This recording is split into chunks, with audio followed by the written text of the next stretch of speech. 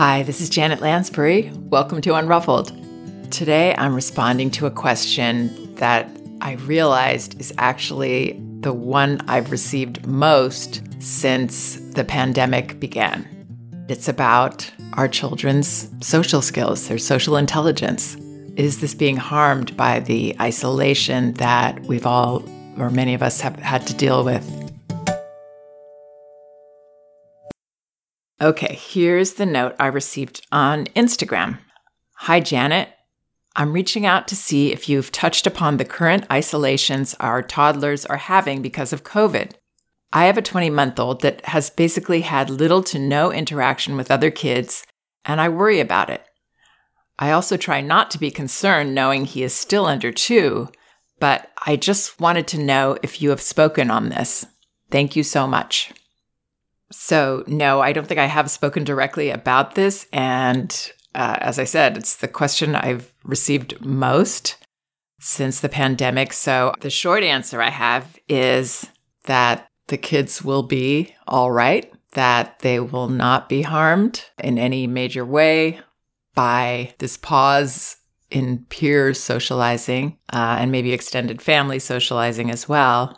And others who study child development have said the same, that primarily children learn social behaviors through their primary caregivers, through the relationships they have with us as their parents.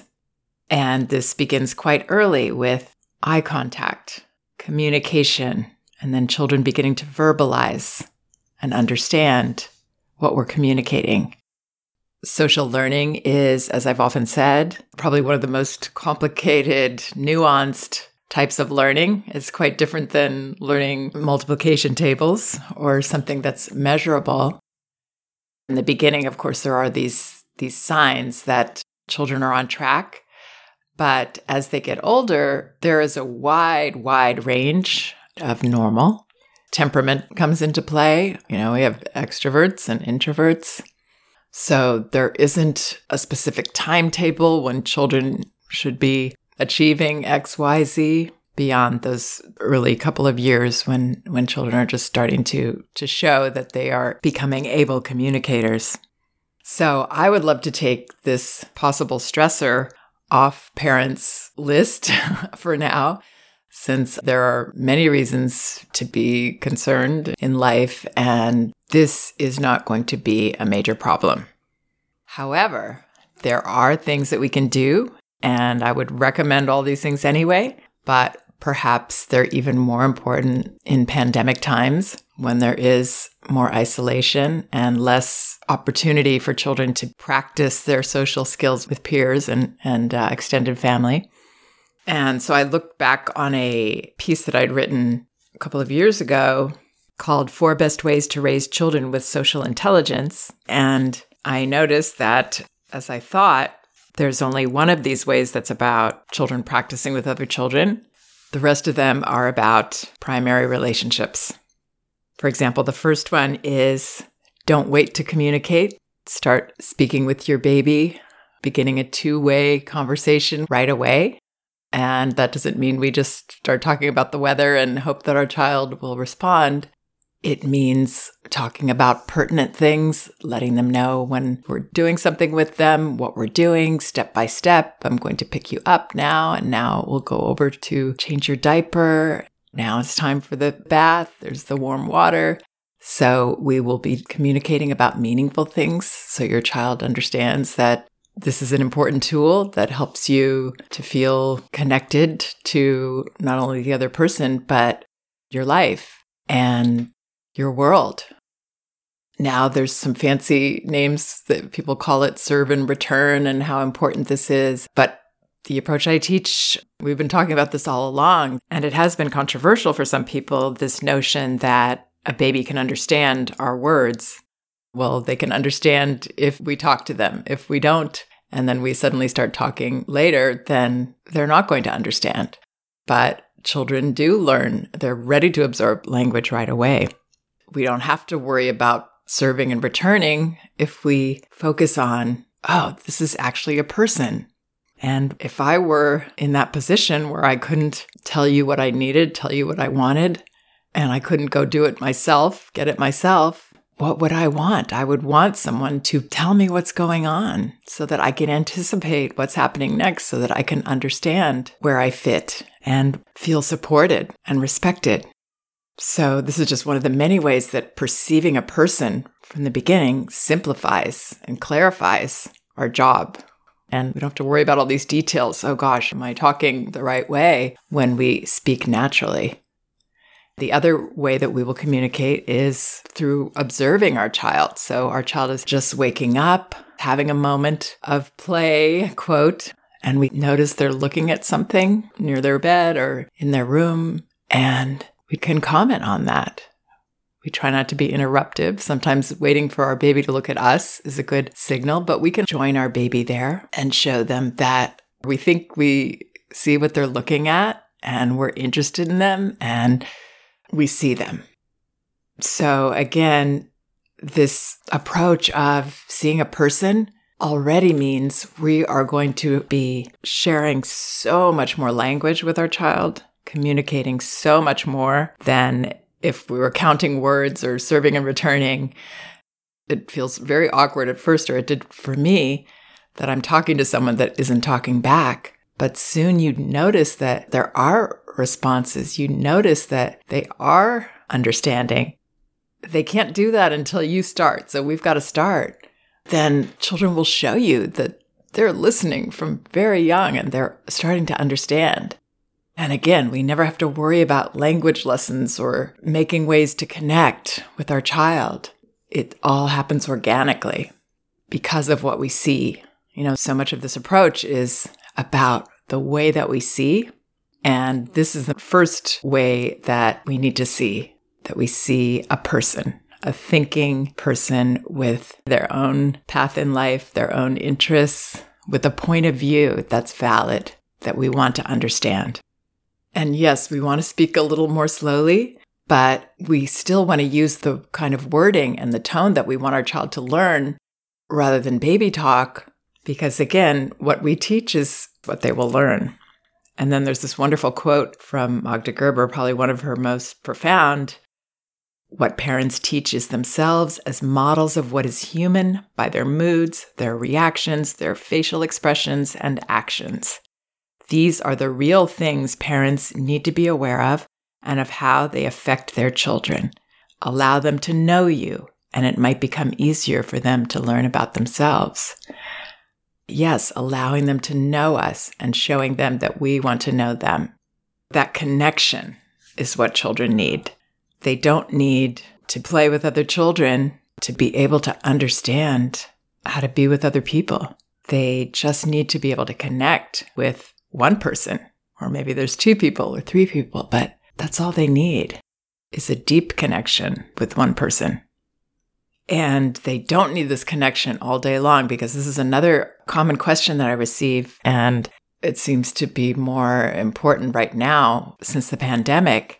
Parents are trying to work from home and they really need their children to be occupied, and maybe they don't want to use screens, or at least not use them that often.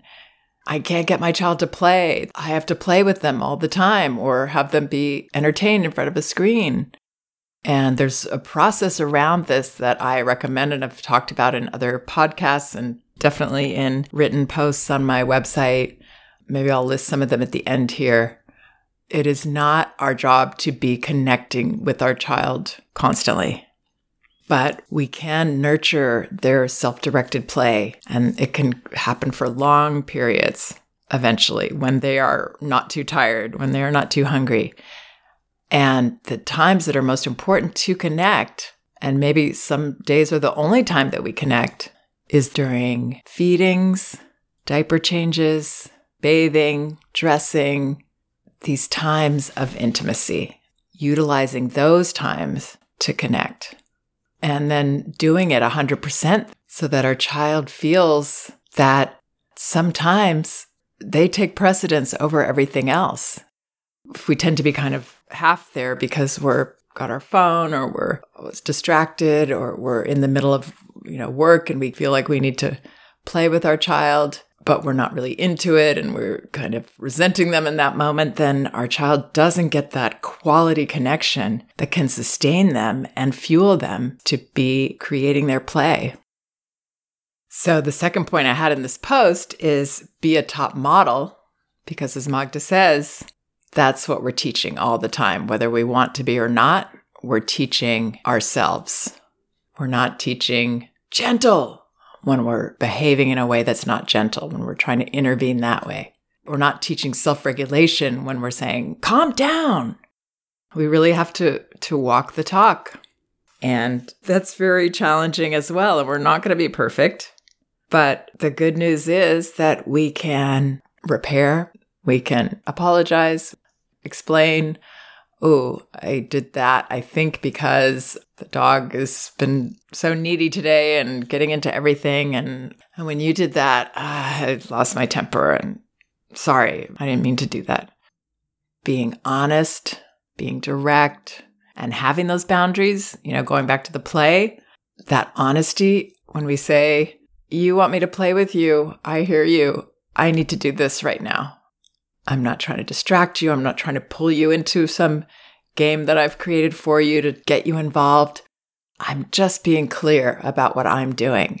And then a parent asked me this recently, what do you do if you've told your child, and in this case, the parent was telling the child, this is your time to do your thing. I wouldn't even say that. I would just say, this is what I'm doing. But then she said that her child was following her around and just staring at her and standing near whatever she was doing. What should she do? So that's a common next step that the child is taking towards being able to play on their own. What they're doing right there is checking, are they comfortable with this boundary? Are they going to be comfortable if I'm not doing what they want me to do as the child? If I'm just following and staying there? Of course, this isn't thought out on our child's part, but it comes from that impulse of checking, does she mean this? Or am I going to be able to undo this with my pushing? So what I would tell this parent or any parent in this situation, and I've done this myself, is just carry on with what you're doing. Notice your child. We don't ignore. You want to stand there with me? Okay. And keep going. This is the way you teach them about other people, that they don't always give you what you want, that people aren't there to keep you happy and give you what you think you want all the time. We take care of what you need, of course, but sometimes you're going to be frustrated. Sometimes you're going to be disappointed. Sometimes you're going to have to go through an uncomfortable struggle of not knowing what to do with yourself, being bored because the other person said no. Such important learning that goes on there. So we have to hold our ground comfortably, and we can acknowledge, yeah, it's really hard when you want me to play and I'm doing my work. I hear you. You can hang out as long as you want. We don't even have to say that part about you can hang out as long as you want. We can just show children that we're not going to be ruffled by that. I mean, the reason we get ruffled is because we feel guilty about the boundary, right? We feel, oh, we shouldn't have done that, and he's lonely, and it's COVID, and he doesn't have friends to play with, and we talk ourselves out of it, right? But for children, they're just looking for that clarity and to be able to be sad and lonely maybe, and all of those things. And that's another thing I want to bring up in terms of children not being able to socialize when they're isolated. It's okay for them to experience. In fact, I would say it's healthy for them to experience. Sometimes you're lonely. What's that cliche? We're in a crowded room and we feel alone. We feel disconnected. It's a feeling, a very human feeling. No, we don't want our child to feel like that all day long. That's why we're going to provide connection, at least in those intervals. And even the connection of saying, I'm not doing what you want me to do right now. And you seem to have feelings about that. Yeah, just those acknowledgments. And then we go back to whatever we were doing. That's connecting too. So all that our children need is to feel seen, heard, and accepted for who they are. And that we're interested in who they are. but we're not interested 24 hours a day. We're interested in our work too. And we can let go of them. It's okay with us if they object to that and they're mad about it. That's what a boundary is. A boundary is that I am asserting what I need to do, or what I see as safe for you, or what's okay with me. A boundary isn't something that our child needs to agree to. Oftentimes they won't. They won't because they need to go through this process of letting go. So maybe in this instance with the child wanting to play with the mom, maybe he gets really mad because she ends up being okay with him following her, and it doesn't intimidate her and doesn't bother her, and she still at least shows that she's going to keep doing what she's doing with love, not with anger or annoyance. And then he starts screaming and has a whole meltdown right there, maybe.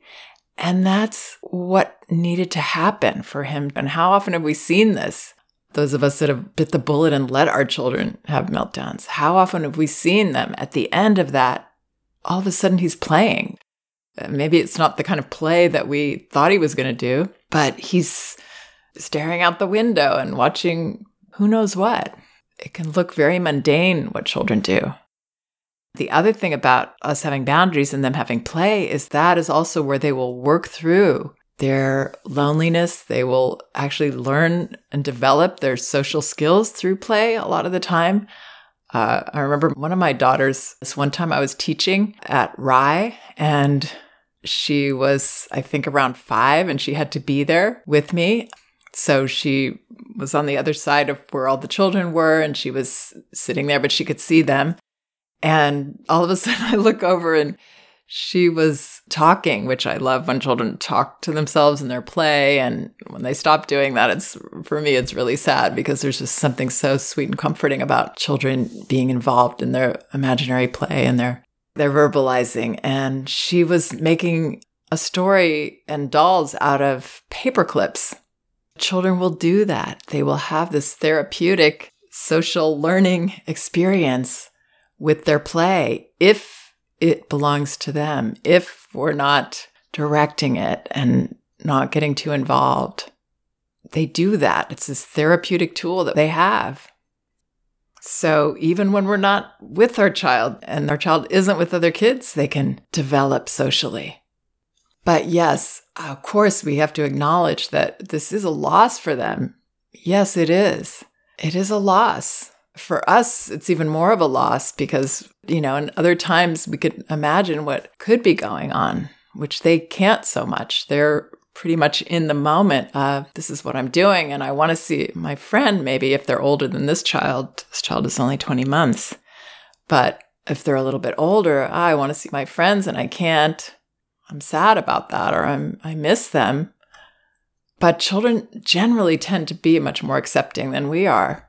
For us, we lose out on seeing them shine together, for me, I loved having children come over and play, sometimes without their parents, because then they would feel freer to be in conflict and they'd be arguing so hard one minute and the next minute, the girls, I remember my daughter with her friends, all of a sudden they're combing each other's hair and they're doing this most gentle thing after this huge knockdown, drag out argument over toys or something.